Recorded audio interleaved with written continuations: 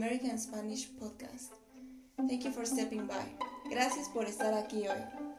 Today we're going to learn the basic and simple ways where you can greet other people in a casual context. Hoy vamos a aprender a cómo saludar a personas en contextos casuales. So, let's get started.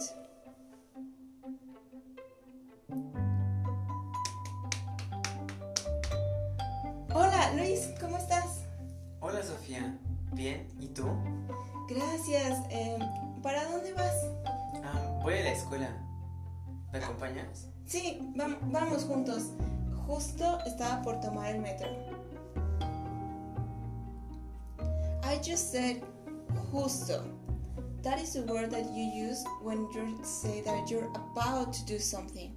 It's like, oh yeah, I'm about to take the train too. I'm about to go to this place too. So it's also like you're inviting kind of yourself to going along with the person you are encountering. So, with that having in mind, let's continue.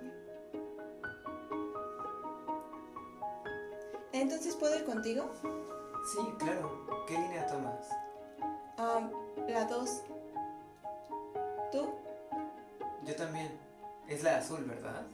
Sí, perfecto. Muchísimas gracias.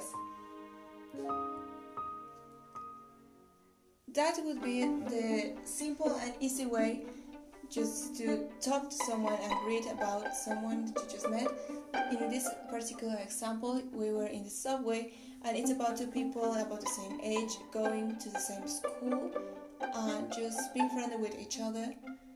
Usually from this type of interactions, friendships of long term are made here in Mexico City. Let's use another example for two people that are neighbors and that are randomly meeting at the cafeteria around the block. Let's see how this worked out. Hola Paco, ¿cómo estás?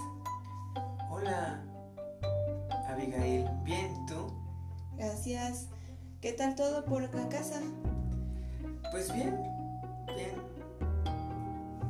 ¿Vas a comprar un café o solamente un pancito? Yo creo que los dos. Muy bien, muy bien. Bueno. Bueno, hasta luego. Hasta luego, bye. Cuida, saludos a la familia. Sí, igualmente. Adiós. Bye. In this situation, it was a very, very casual way of speaking. For example, I use the word panecito instead of pan, which means bread.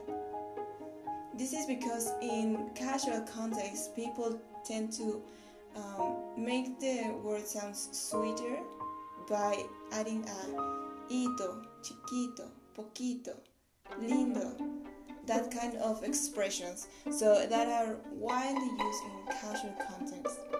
It is also very common that using greetings to the family of the people, especially because in the example it was about between two neighbors, so you want to have good relationships with the people around you, and that includes treating well the family. It is also assumed that most of the people live with their families, whether that be husband or wife or their parents, even when the people is not so young. Well, to close this episode, we're gonna use a third example about two people that are already friends and that are deliberately choosing to meet at outside of a party so they can get inside together. Let's see how it is. Hola, Paco. Lo siento, discúlpame por llegar tarde. ¿Qué onda, Andrea? No te preocupes. ¿Cómo están? ¿Ya entraron los demás? Sí, están adentro. Yo estoy esperándote. Ay, qué pena, me da mucha pena, pero muchas gracias por esperarme. Es que la ciudad es un caos. Sí, lo sé.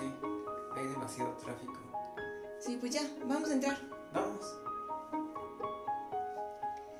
That was just a perfect example of a girl arriving late to meet someone outside of a party.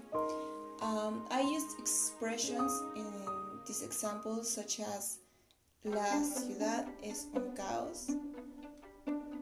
La ciudad es un caos, which basically means that there is a lot of traffic, people on streets, markets, it's just a lot of movement around.